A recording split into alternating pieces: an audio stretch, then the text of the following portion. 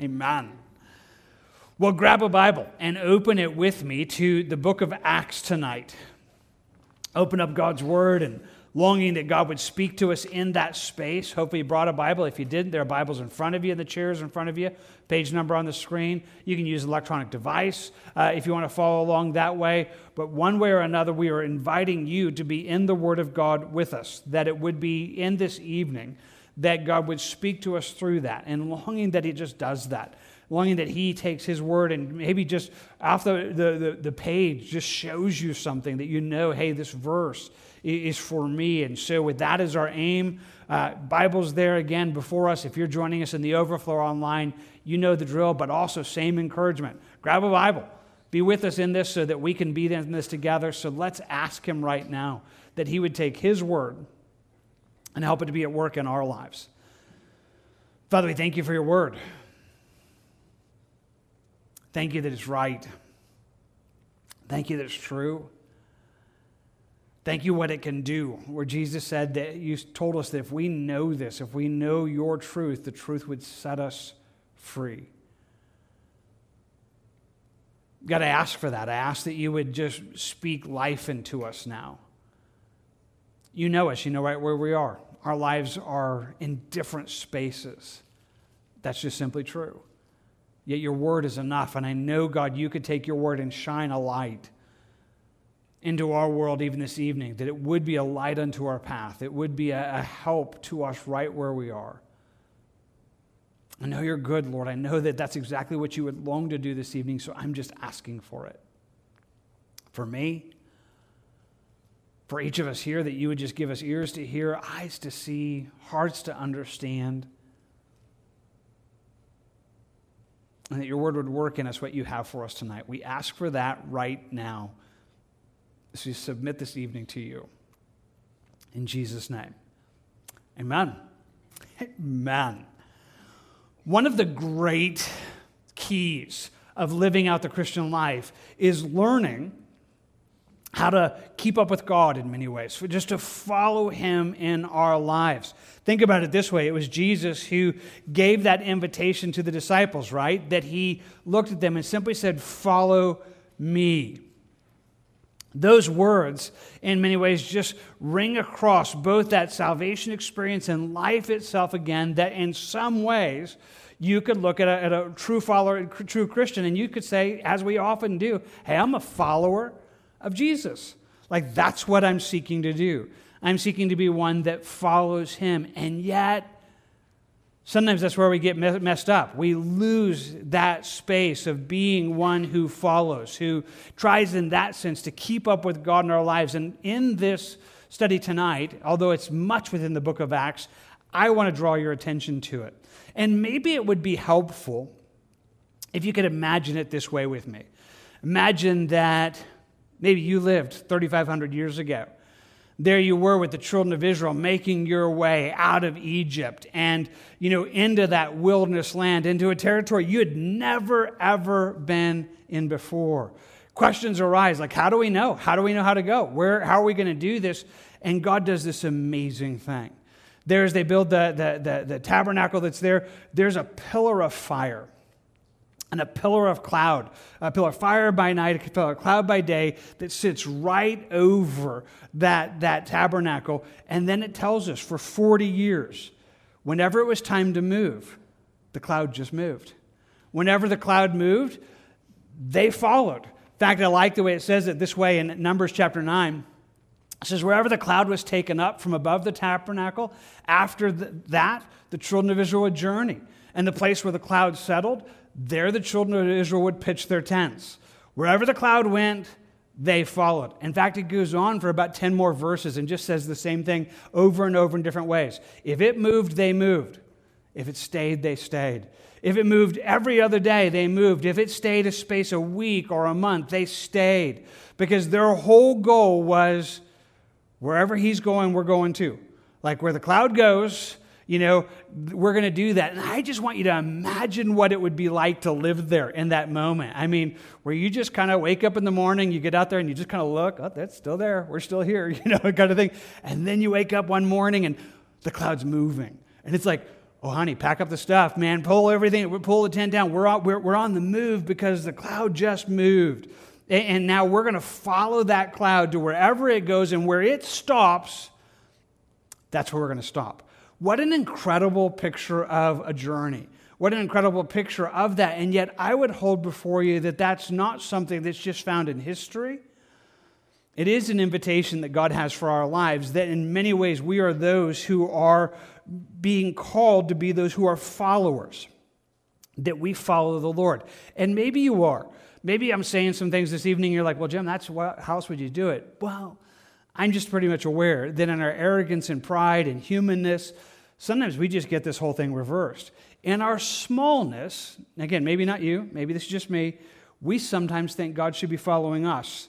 That, we make decisions and then we're kind of hoping He keeps up with us, and yet the whole goal is to be followers. And so I want you to think about that. We're going to cover about half of this chapter this evening. There's just a bunch in it, and in that we're going to cover a number of stories and little vignettes of different things, and it's going to flow back and forward, but we're going to try to continually to just land on this theme. I want you to watch God's guidance. I want you to watch how He's leading His people and at work in that, and wherever it lands, just longing that it would land inside of us to help us on that journey where God's calling us to go. So Acts chapter 8, verse 1 says it this way, now Saul was consenting to his death. Quick pause, that just jumps off right off the page and where we were last time. His death, who is Stephen? Stephen, the very first martyr, the very first man to lay down his life for Jesus. That was our last chapter.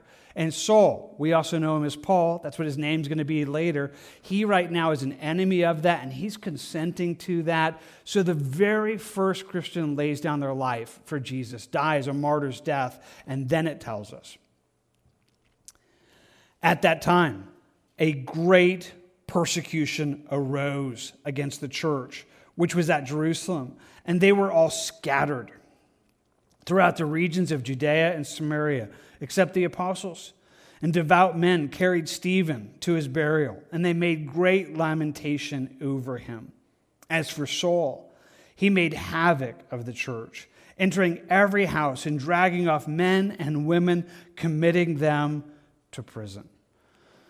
So we begin this space and we think about what this is, and we want to think about this idea of following Jesus and what it looks like. And the very first thing that we're just kind of presented with is that a great persecution arises against the church. I mean, that's its exact words, right? That it lets us know that now this is happening. A great persecution arose against the church. They'd already been suffering some. They had been maligned. They had been beaten. They had been warned away from this. Stephen now has laid down his life, but now it breaks loose. Now it's one of those seasons where it's not just a little bit of persecution, it is great persecution. From that day to this, there are seasons of that. In God's plan and work, it happens that way. It's not that way always in any space, but there are times when it's just upside down. And it's hard to try to even imagine it. But I'd like you to try just for a moment. I mean, it's kind of space where your whole world just gets upended. Where all of a sudden, it is illegal. It is a death threat to be a Christian.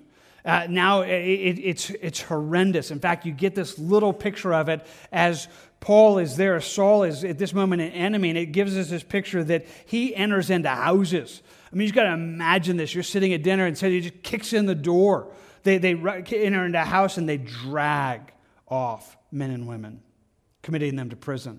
Should you imagine that for a moment? I mean, it's this crazy, upside down, just wrong world in many ways, and it's how it begins. And we gaze on this, and much we could talk about. We talked about persecution just a couple weeks ago, so I won't revisit all of that except to remind you.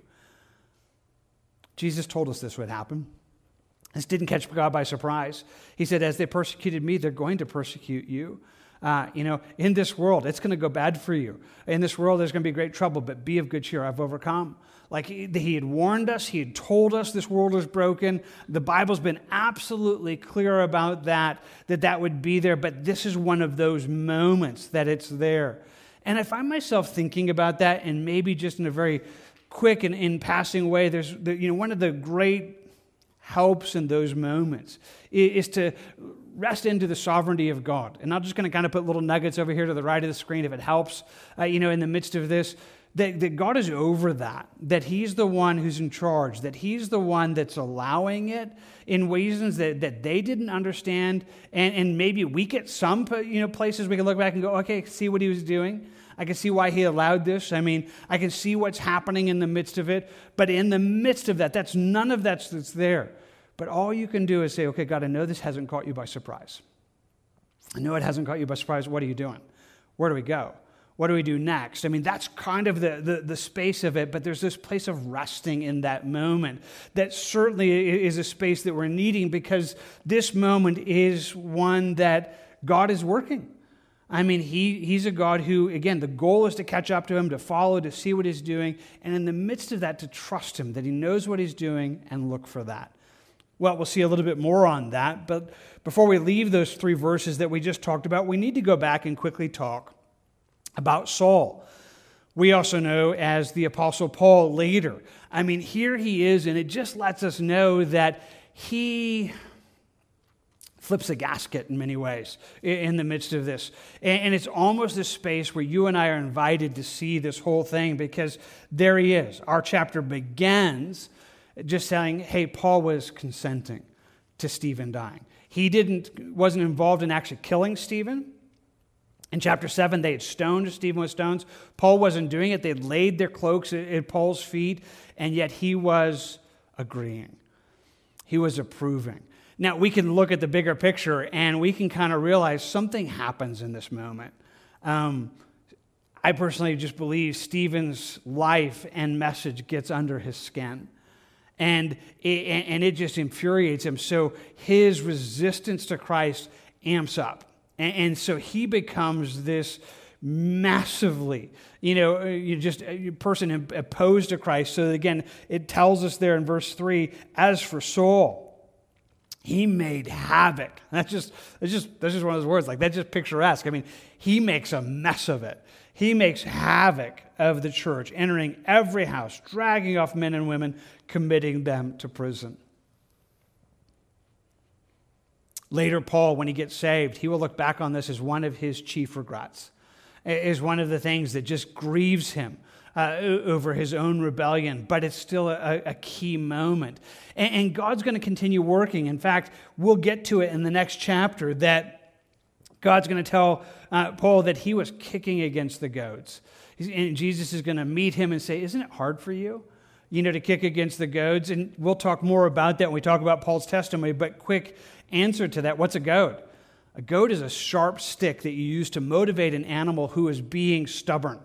Some of you have one of those, or you have some. You can even imagine it with me for a moment. You kind of have one of those animals that you're trying to maybe get them moved from one field to another, or if somebody is, and so they just, you kind of invite them. That doesn't work. You open up the gate. That doesn't work. So pretty soon you pull out a sharp stick and you just move. Like you're moving. Like we're going to get you through the gate. And so what's happening for Paul is God is trying to get a hold of him. I mean, God is drawing, the gospel's penetrating, Stephen's message is getting there. And so Paul, instead of responding to that instead of being like, fine, I'm moving, he is kicking it, which, by the way, is really painful.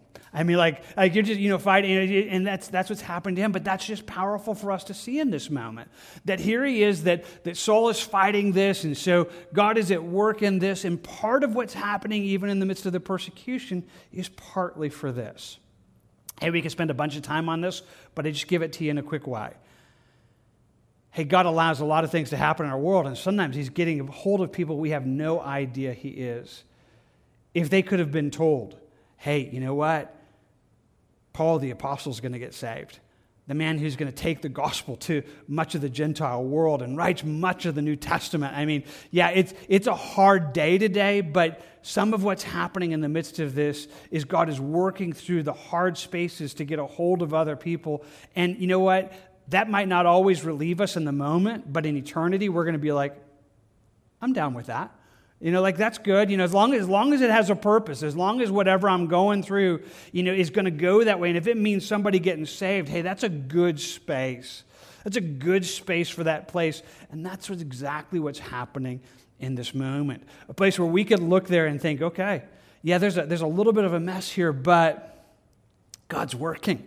Hey, a little bit of one of those little funny, not funny, I don't even know, just interesting little comments. Hey, you think about all of this, and for some reason, I always find myself thinking about this moment of watching Paul go kind of berserk and kind of flip his lid. And there's one of those old little quotes that somebody just kind of shared just with you and said, hey, if you throw a rock into a pack of dogs, you know which one got hit because he's the one that's yelping, kind of thing. Hey, that's exactly what's happening here. I mean, Paul is making a mess of things. But it's because he's under conviction. And I just want to just lay that out as hope in the midst of anybody's life that needs it now. Maybe there's somebody in your life right now that's like, man, they're becoming unhinged. They used to be kind of resistant to Christianity, but man, it's actually amping up. That's not always a bad thing. I'm not going to say it's always going to be a sign of this, but sometimes it is, because God is on the move and working in the midst of that, and it's worth seeing. Well, the church now is under persecution. Paul's again doing this, and we get it there in verse 4. It says, therefore, those who were scattered went everywhere preaching the word. Those who were scattered, now they've been driven out. I mean, they were there in Jerusalem. Persecution is broken out. It is no longer safe to live there in Jerusalem, and they began just scattering. They just began scattering. But here's one of the amazing things. Everywhere they go, they're taking the gospel with them. Everywhere they go, they're preaching, which is a really fascinating thing. I want to hold before you this evening that that's partly what God is doing. That's partly what God is doing. That he would be, in that sense, kind of moving them out from where they are to get them where they need to be. But one of the things that we ought to just look into that is that need then to be responsive to that. If our goal is to follow God in our life, sometimes it just means redeeming the time. Sometimes it just means taking whatever you can in that moment.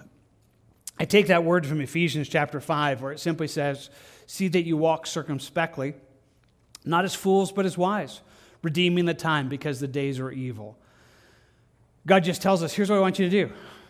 Walk circumspectly. It's an idea of carefully, precisely, with intention.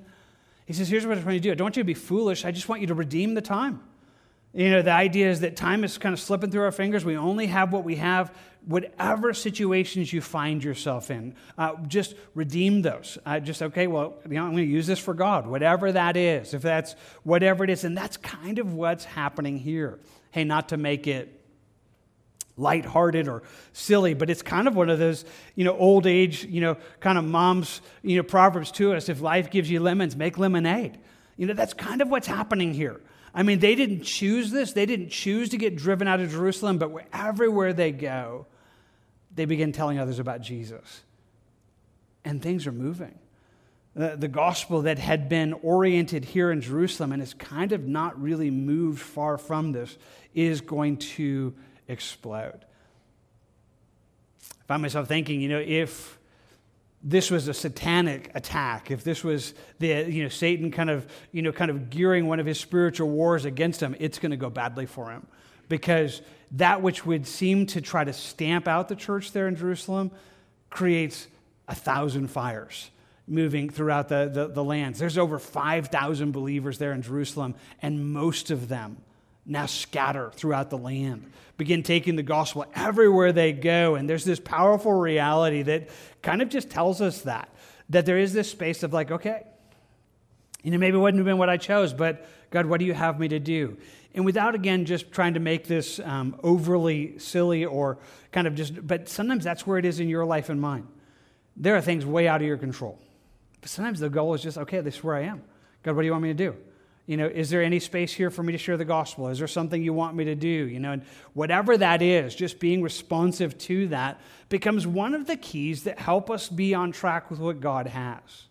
Wow, more on that in a moment, but let's keep going, because one of them, something incredible happens. So again, just reading it in verse 4, it says, those who were scattered went everywhere preaching the word. Then Philip went down to the city of Samaria and preached Christ to them.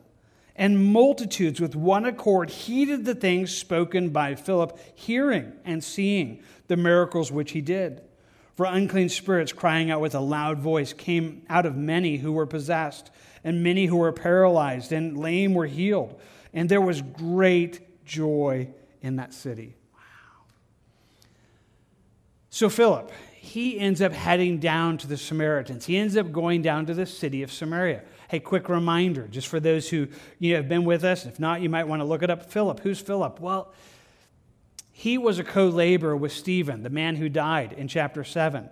That back in chapter 6, there was this space where the church was growing. I mean, just in exponential places, they had a need to raise people up to handle distributing the food among the multitudes. And 7 men were selected. Stephen was one. Philip was one. Faithful men. Faithful men who they were entrusted to take care of a very specific need. They did so well, but what was true we talked about last week with Stephen is also true with Philip, that when you're faithful in little things, many times God entrusts you with more. And that when you're faithful in what he puts before you to do, oftentimes that opens up greater opportunities to serve him and open up in greater ways, which is always that way. Jesus would say, hey, if you're not faithful in little things, who's going to trust you with more? If you're not faithful, if you look upon something and think, well, that's below me, that's beneath me, and yet that's not where they are. Philip, Stephen, they're faithful, and then God begins opening up the door. So Philip comes down here, and he ends up being scattered through the persecution. He ends up over in the city of Samaria, and he begins to preach Christ. He begins to preach the gospel to the Samaritans. Now, if that's not surprising to you, it may be that you're not as familiar with kind of the history of this or even the way it talks about it in the Bible, but we know this is very clear. At this moment in history, Jews and Samaritans, they have no dealings with each other. They literally avoid each other at all costs. We get that picture with Jesus. He kind of confronts this. He goes down to the well in Samaria in John 4, and the woman of Samaria is there, and she's just surprised. She's surprised that Jesus is talking to her, having anything to do with it. And she says, how is it that you, being a Jew, ask a drink from me, a Samaritan woman? And then it just gives us that little footnote. For the Jews have no dealings with the Samaritans. True. Who are the Samaritans? Well, quick story. If you know your Bible from the Old Testament, the Babylonian, the Assyrian captivity, God sends Israel into a 70-year captivity, but he leaves some of the poorest in the land. And then the Assyrian and Babylonian armies, they bring in people from other lands. While most of the Jews are in the Babylonian captivity, these intermarry. And they create this mixture of quasi-Jewish, what other cultures were. So when the Jews come back from the Babylonian captivity, these who are there are like, hey, we've been worshiping your God, let's do it together. And they're like, no way. Like you have like a God in your own image. You've kind of mixed, the true God with the false God. And so it entered into a massive divide. So at this moment in history, the Samaritans have their own temple. They have their own worship system. They have their own ways, and they've made it up themselves. It's a worldly, it's a wrong philosophy, and the Jews were right.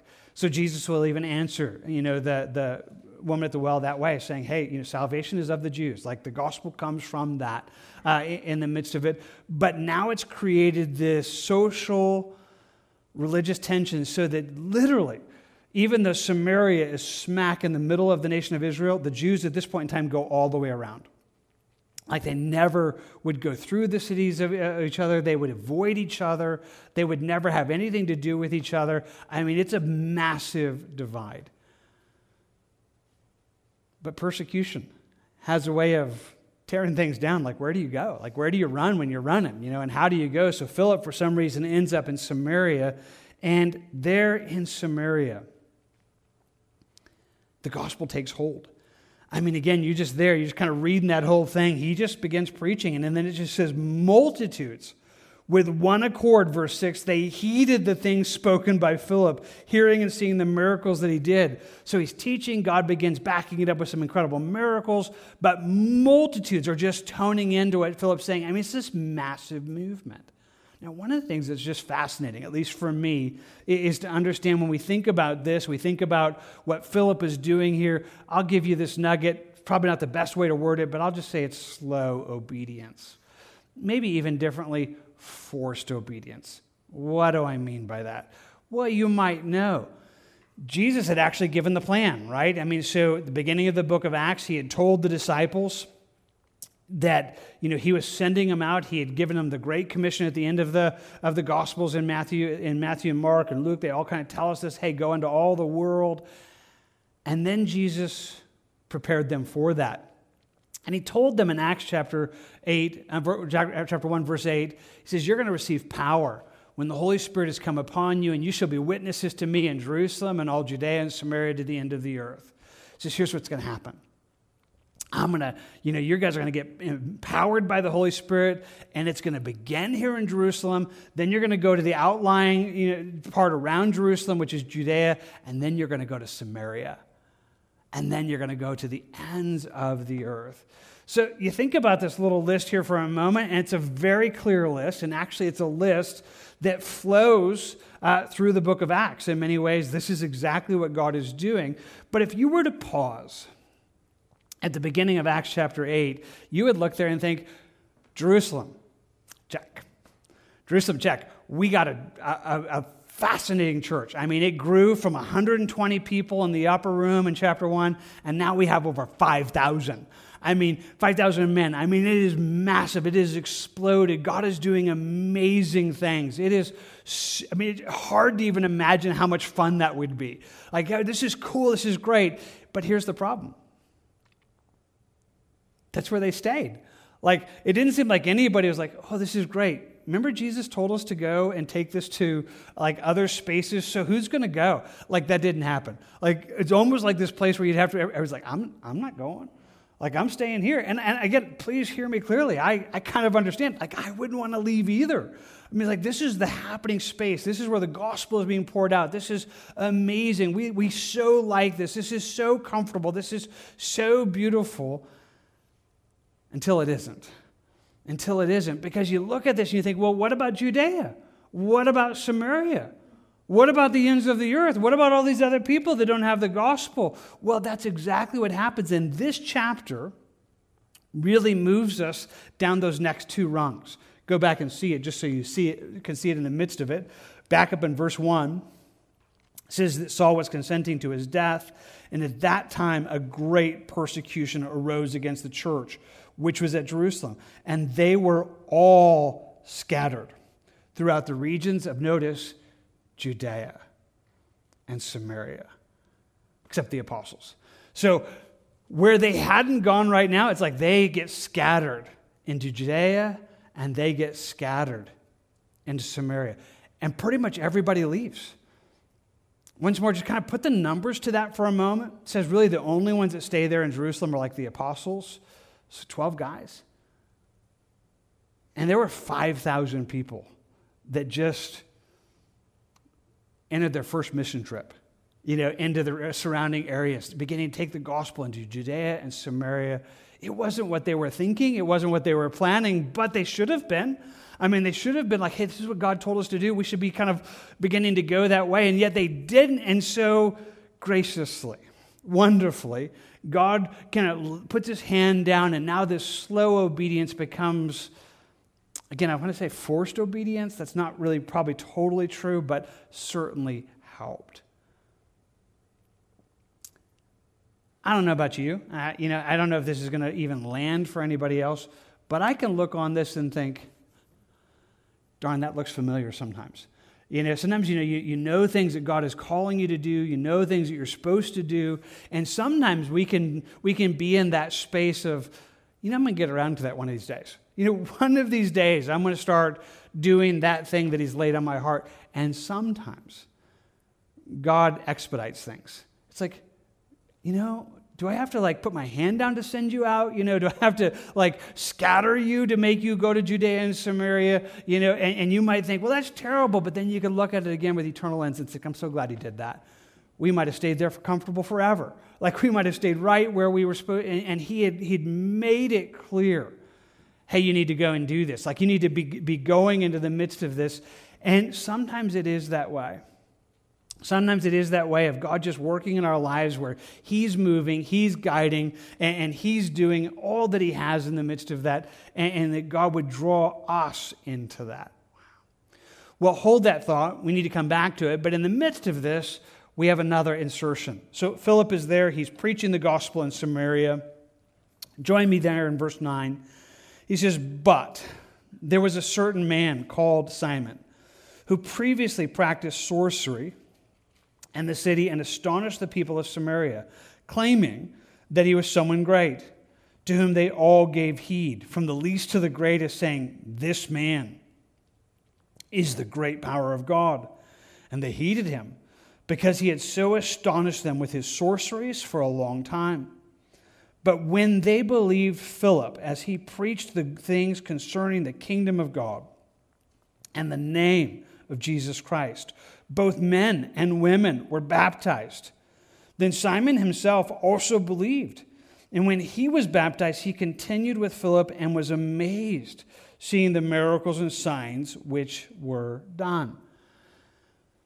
So Simon, he steps into this whole place. We get to meet him. It's kind of how it begins. But a certain man named Simon, he's there.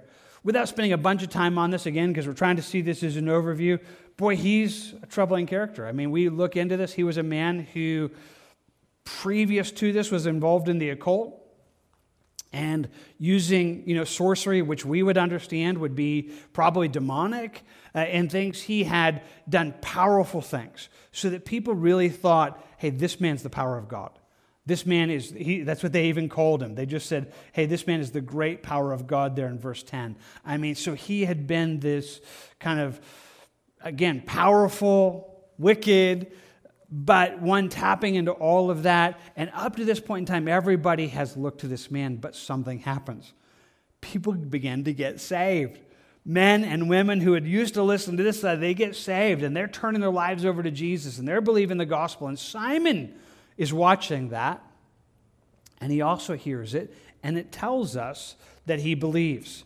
It tells us there in verse 13, Simon himself also believed, and when he was baptized, he continued with Philip, being amazed and seeing the miracles and signs which were done. Wow.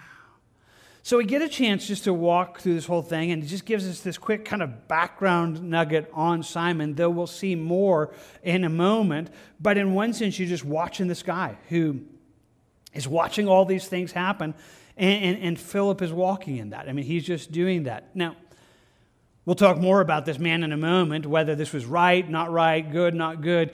But in one sense, I'll just kind of toss this out. Philip would have, as far as we can see, he has no insight into that. I mean, he just, as far as he can tell, he's just walking in what God's putting before him. People are getting saved. This man believes. He says he believes. Philip baptizes him. I mean, he's a part of this whole thing. And it's this good kind of moment where it seems like things are happening. And that's an interesting thought. Well, put a pen in that. Because again, this is kind of the way the chapter is kind of reading. So Philip is there in the Samaritan. Simon believes. Now we're going to go back to the apostles. Verse 14. So when the apostles who were at Jerusalem heard that Samaria had received the word of God, they sent Peter and John to them, who when they had come down, prayed for them that they might receive the Holy Spirit. For as yet he had fallen upon none of them. For they had all been baptized in the name of the Lord Jesus. Then they laid hands on them, and they received the Holy Spirit. Okay, so this is a pretty crazy, cool moment to watch what's happening. I'll put it to you this way. I'm just going to tell you the apostles are catching up to God.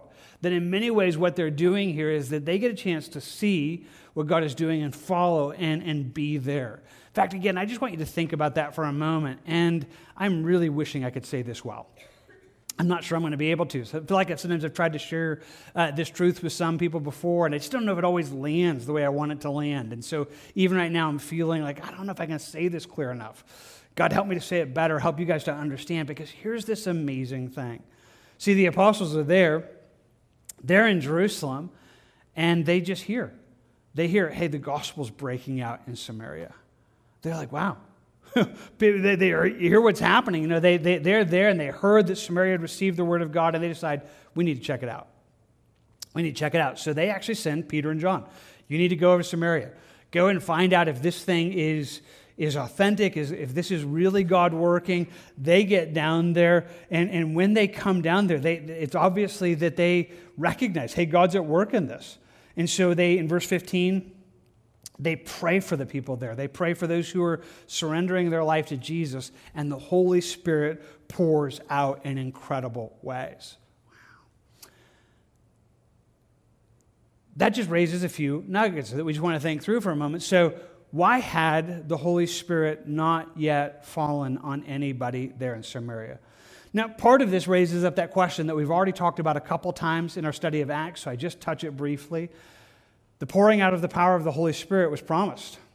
This baptism of the Spirit that Jesus talks about in chapter 1. Is that something that happens when you get saved, or is it something that's available after you get saved? Hey, very good Bible students argue both spaces.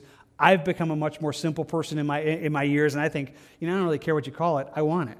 I want all that He has, and we should want the power of the Holy Spirit. We should be crying out for that, the filling, the empowering, and that's what we should long for and want. But interestingly enough, it's happened to nobody yet.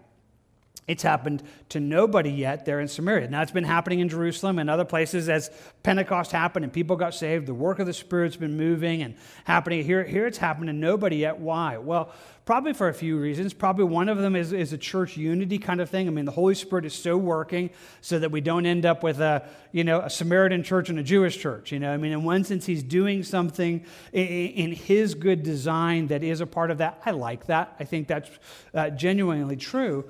But the main thing that I think He's doing is that He is moving the apostles to catch up to what God is doing. He's moving the apostles to catch up to what God is doing.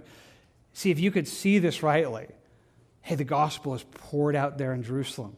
It wasn't their doing. It was God's doing. It was the Holy Spirit that poured out, and the gospel has broken loose there in Jerusalem. But now the gospel is going to move to Judea and Samaria. And what I want you to try to see with me here for a moment, this was God's doing. This was God's doing. This was not their doing. This was God's doing. And now what they're needing to do is catch up to God. In fact, this is the whole book of Acts. If you could be a student of the book of Acts and go through and study it sometime this way, I just want you to go in and look at it and understand it was never a plan that men came up with. The whole book of Acts, they're just kind of like, oh, there he goes again. There God goes over there. I guess we're going that direction. It's like, oh, there he goes again. I guess we're going that direction. And in one sense, it is that way where the whole goal is to catch up to Him. And I like that. And I want to put before you again that I believe that's God's goal in your life. I think that's God's goal in my life, that He wants us to be in a kind of space that we're following Him. They were saying, God, what are you doing? Where you go, I want to go. What you're doing, I want to do. Whatever that looks like, I will follow you. But once more, we live in such a man-centered, human-centered world, and we are so arrogant and prideful in our own flesh that sometimes, even without thinking about it, we see this in reverse. And so we kind of imagine that if we're going to see the gospel go forward in our world today, if there's going to be something happen, then we need to get the greatest minds to go back into some back room, boardroom, and lay out plans, and everybody get there, come up with a solid, hey, this is what we're going to do, and we got to come up with a budget, and we're going to have to come up with a flow chart, and we're going to have to come up with orders, and then we're going to kind of make steps, and then we're going to be like, we're going to end that meeting and say, hey, God, hey, bless all of our work, because we're going to reach the world for Jesus. Now, don't get me wrong. I'm not against planning entirely. I know that God works through that, but I also find over and over in Scripture that God tells us, hey, in James, is like, who are you to say, hey, the Lord's going to do such as, you have no idea what's going to happen tomorrow, and you to be like, hey, we're going to go and do such and such, we're going to do, that's arrogance. That in many ways, our space in life is, God, what are you doing? Because I want to do it too. I want to go where you're going. I want to do what you're doing. And that's a pretty fascinating way to do life. In fact, if you could choose it, I think you would choose it. I think if you could choose, if you could see the two, like, okay, you make plans, you do all the work, and hope and pray for God to bless, or God's doing a work, and you're going to say, God, I want to follow you. What does that look like? Where do you have me to go? Where do you have me to be? That's an entirely different journey. But I don't know about you. I'm just going to tell you from my perspective, like, I love that idea. I think that sounds like, wow. I mean, that sounds great. In fact, that's what Jesus would say. So, there at the pool of Bethesda, he heals a paralyzed man, and the Pharisees get all mad at him, and they eventually ask him, like, why did you do this? Why did you heal this guy on the Sabbath? And Jesus' answer is one of my favorites. He's like, I only do the things my Father is doing. Everything that he's doing, he shows me, and I do as well. I never do anything alone. I do everything I do in being with him. And I love that.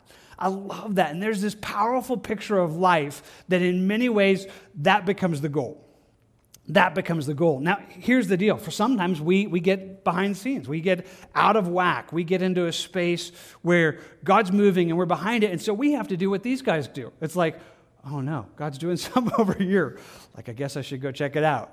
Yep, he's in it. That's God. This is him doing it. I guess that's what I'm doing now, because he's doing, and I need to be where he is. And what an incredibly different journey that is. What an incredibly different space that would be, and yet that's exactly where they are. Wow. Well, a little bit more on that in a moment. Let's leave that and just say, okay, that's a good example for us that they're there, they come and they say, hey, God's in this. They pray for him. The Holy Spirit pours out. Again, verse 17, then they laid hands on them and they received the Holy Spirit. Verse 18, and when Simon saw that through the laying on of the apostles' hands the Holy Spirit was given, he offered them money, saying, give me this power also, that anyone whom I lay hands may receive the Holy Spirit. Simon, he steps into this and does something incredibly wrong. In fact, it's where we actually have a whole word that was created. We call it simony. Maybe that's not a word that you ever use or think through. Simony, if you look it up in a dictionary, it's a noun that simply says buying or selling of something spiritual, including church offices or ecclesiastical preferment. It's a dictionary definition. So this has become a place where people look at something that they want spiritually and they offer money for it. And the sad reality is that church history is replete with this. Where people, whether as the church moved into positions of power through the Catholic Church ages, people actually bought their positions and, tried to earn favor by paying money to get positions, to get authority, to get power, and it became what we know as simony. Now, that's exactly what this man is doing here. He looks upon this powerful work that this apostle is doing, says, I want that. And he does probably what he has done his whole life. Again, we already know he's been a man who was involved in sorcery, he was involved in the occult stuff, and probably he's done this a dozen times. He watched something, saw somebody did it, and said, teach me to do that, I'll pay you. Give me whatever it takes, and he has bought his way into the power that he had, and he looks upon this and thinks, hey, let's do it again. Let's do that again. And then Peter steps into this moment, and he rebukes him. Verse 20, Peter said to him, your money perish with you, because you thought that the gift of God could be purchased with money. You have neither part nor portion in this matter, for your heart is not right in the sight of God. Repent, therefore, of this your wickedness, and pray, God, if perhaps the thought of your heart may be forgiven you. For I see that you are poisoned by bitterness and bound by iniquity. Sliding that up just for a moment, this raises a number of questions we just quickly toss out. So is this guy saved? I mean, is Simon someone who is actually a real believer? Well, the easiest answer to answer this is like God knows. I think about it, he gives it to us in Timothy. The Lord knows those who are his. And so many times you could look at those kind of situations and say, hey, God is the only one that really knows. That said, Peter's rebuke is a prophetic rebuke. He speaks about things that he couldn't have just known naturally, that God gives him insight spiritually, and they seem to be pretty telling in the sense that would be exposing this man for not a genuine believer. And now, that's not something that they saw before us. I mean, Philip, this guy said he believed. Philip baptized him. He's a part of the church. And yet he's brought this in there. And then Peter just tells him, I mean, you look upon this, as he says, your money perish with you, perish is a pretty powerful word. That's John 3:16, whoever believes in Jesus will not perish. That's the same word. And so he says, your money and you both perish because you thought the gift of God could be purchased with money. You have neither part nor portion in this. Like, this doesn't belong to you. This isn't yours. You're not connected to this, he tells them. Your heart is not right, he says. He says, I can see it. You're like, inside you, your heart is not right. You need to repent, therefore, of this your wickedness and pray. If perhaps the thought of your heart may be forgiven you, because I see. Again, this is a word of knowledge that's given by the Spirit. He says, I can see that you are poisoned by bitterness and you're bound by iniquity. Those seem pretty telling words that would just say, okay, this man doesn't have the mark of a true believer. And now Peter gives a very powerful rebuke that, again, in the sense of timing of this guy was a new believer, he would be much more gracious. He gives a much more powerful rebuke. And Simon's response is incredibly wimpy. So he responds, and he simply says in verse 24, and Simon answered and said, pray to the Lord for me, that none of the things which you have spoken may come upon me. I would say that's like a really wimpy response. That's not like, oh, you're right. Forgive me for my bitterness. Forgive me for my, poisoned by iniquity, my, bound. It's like, oh, just pray that the bad things you just said don't come on me.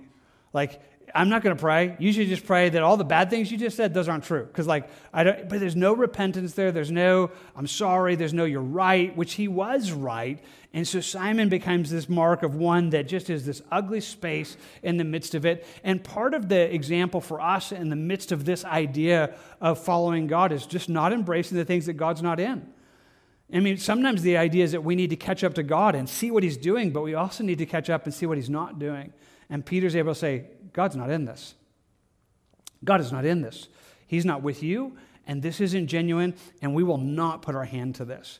We're not going to do that. We're not going to be a part of that. And that's a good kind of space that's needed in this place of following God. If we're going to live a life that says, God, I want to follow you, well, sometimes we have to catch up to him. And sometimes we need to recognize where he's not and say, we have no part in that. You have no part in that, and I'm not going to do it. I'm not going to be a part of what that looks like. Maybe helpful for somebody. Last little nugget for us this evening. It says in verse 25, so when they had testified and preached the word of the Lord, they returned to Jerusalem, preaching the gospel in many villages of the Samaritans. Wow. So Peter and John leave the city of Samaria, but everywhere they go, through the city of Samaria, through the region of Samaria, they begin preaching the gospel. They begin preaching the gospel in all the villages that are there. And I can kind of just say it this way. Hey, when you figure out where God is, stay there. Like, join him in what he's doing. Because this is not what they've been doing up to this point in time. I mean, before this, this has not been the heart they had. Even with Jesus, met the woman at the well, they weren't in on it. I mean, one time, you guys probably know that James and John were like, they saw a city of the Samaritans. You're like, you want us called on fire? Like, kill them all? Can we do that? Sodom and Gomorrah kind of thing. They had never done this before. But they have figured out God's on the move. God is saving Samaritans. So you know what? We're going to do that as well. We're going to do that as well. If God is in the business of saving Samaritans, then it just tells us there in verse 25, it says, so they returned to Jerusalem preaching the gospel in many villages of the Samaritans. And that's a good space for us just to think through, to watch the change, to watch what God has brought them in the midst of that. And again, that's part of our thought here this evening. So just putting our highlight back across some of the things we've seen. It's been a number of little nuggets, but part of this, again, is to watch this place where God is allowing persecution. And is scattering believers, and the gospel is being preached, ends up with the Samaritans, and now they're like, okay, God's doing that. And so now they're going to spend their time catching up to that. They're going to spend their time saying, okay, God, where you are, that's where we want to be. Where you are, that's what we're going to do. I mean, we get the opposites. We see Saul making havoc, Simon, and his mess in the midst of it, things we don't want to be a part of. But these others are spaces that we do. And so I find myself just bringing it back and saying, I don't know where this lands with you. I don't know where this is. But I just want to come back and try to say what I've said throughout, what I said at the beginning, that one of the great keys of the Christian life is learning that God actually means it. Follow me. Like, join me. Follow me in what I'm doing. Follow me in my life. Follow me in what that looks like. And so that the real Christian life is a space that we would long to be doing that. God, show me what you're doing. Show me what you have for me. And many times it's going to be that space where sometimes God moves us further than we thought we'd go. Opens up doors we didn't think we were going to walk through. But it's like, that's a God thing right there. It's a God thing right there. There he goes. I want to do that as well. I'm going to catch, I want to be where he is and then to allow our life to change because it just does. Boy, I wish I could say this better, but I need to kind of just say it and end. What an amazing verse there in verse 25. They preached the gospel in many villages of the Samaritans. This breaks centuries of religious, racial tension, and it's in a moment. In a moment, the walls that had separated Samaritans and Jews, it's just, okay. If God's saving them, he's saving them like he does us. And in this incredible moment, gospel moment, the gospel is just touching lives and changing things in amazing ways. And that's this enjoyable, desirable, like, God, we want to do that. Like, I want to be there. And I don't know where you are, but I'm telling you, it's where I want to be. I've been doing this, pastoring a church now, 28 years, coming up in 28 years. In the midst of this whole space, I can just honestly tell you, hey, there were days where I did it the other way.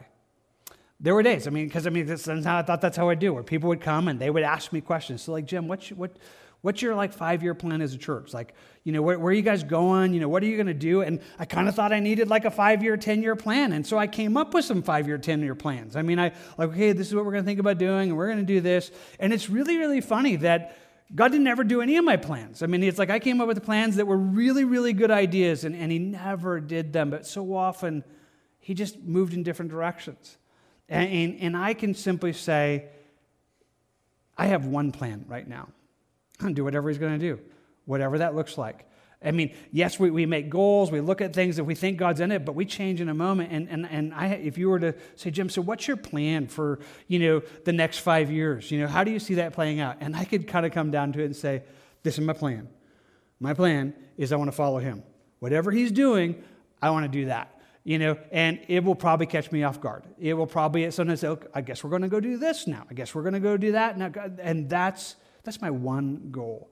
And I kid you not. That is just an incredible space that changes the whole dynamic, but it's the right way to do it.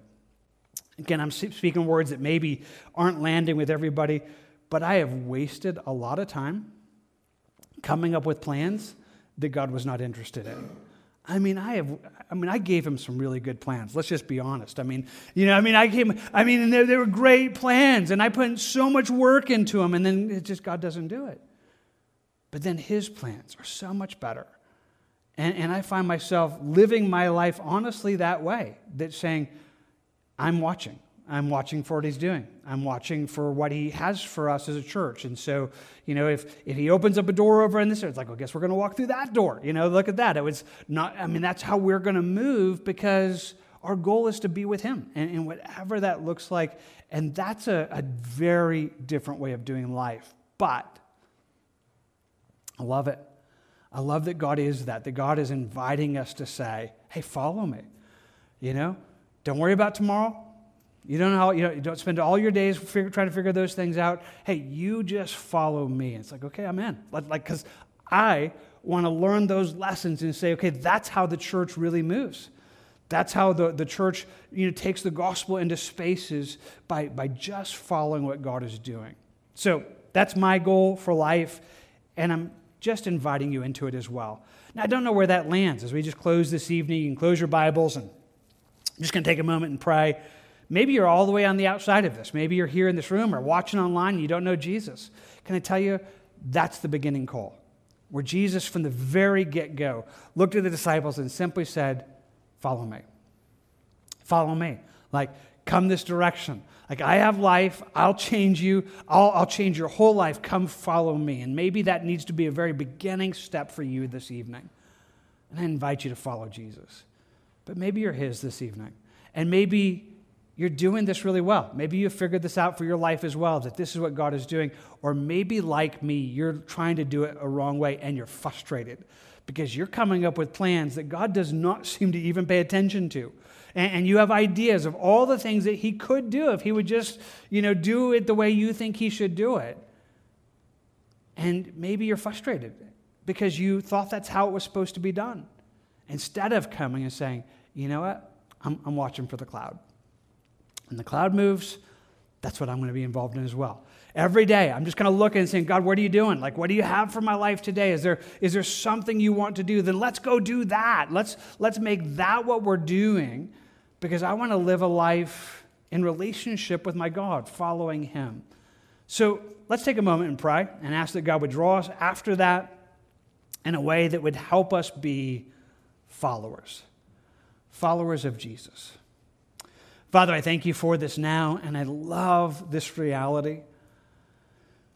Jesus, I love watching you. I love that passage I shared about in John 5, where you showed us that's how you did what you did. That everything you did because God was doing it. And you were following. You lived that perfect life, even in your humanity, even in humbling yourself to that space in a way that would invite us to live the same. God, thank you for the honesty of even our chapter as we got to go through and see some of the slowness to get it, some of the slowness to respond to your guidance, and yet how faithful you were to draw them forward. I thank you that they responded. I thank you for Peter and John and the other apostles, that they were able to see you moving and say, okay, I guess we're doing ministry to the Samaritans now. I guess that's now a part of what is involved in our life, because that's what, God, you're doing. Teach us to be those who are that way. God, I want it. I want to be one that follows you. I want to be one that follows what you have for my life. I want to live this journey out that way. And I simply pray for that for me and for anybody else that's landing with this evening. Lord, if we have been trying to live our life as if we were in charge, as if we needed to plan everything and then just hope you bless our plans, show us the folly of that. Oh, give us wisdom where we need wisdom to make good decisions and even some good plans, but always laid at your feet, always with the goal of saying, God, is this what you're doing? Is this where you are? Because I want to be with you. I want to follow you. I want the world to see that you're God. I want them to see that you're real, and to see that because we are living that life of walking with you and following you. Help us to do that better. Draw us into it. Even now, we ask in Jesus' name. Amen.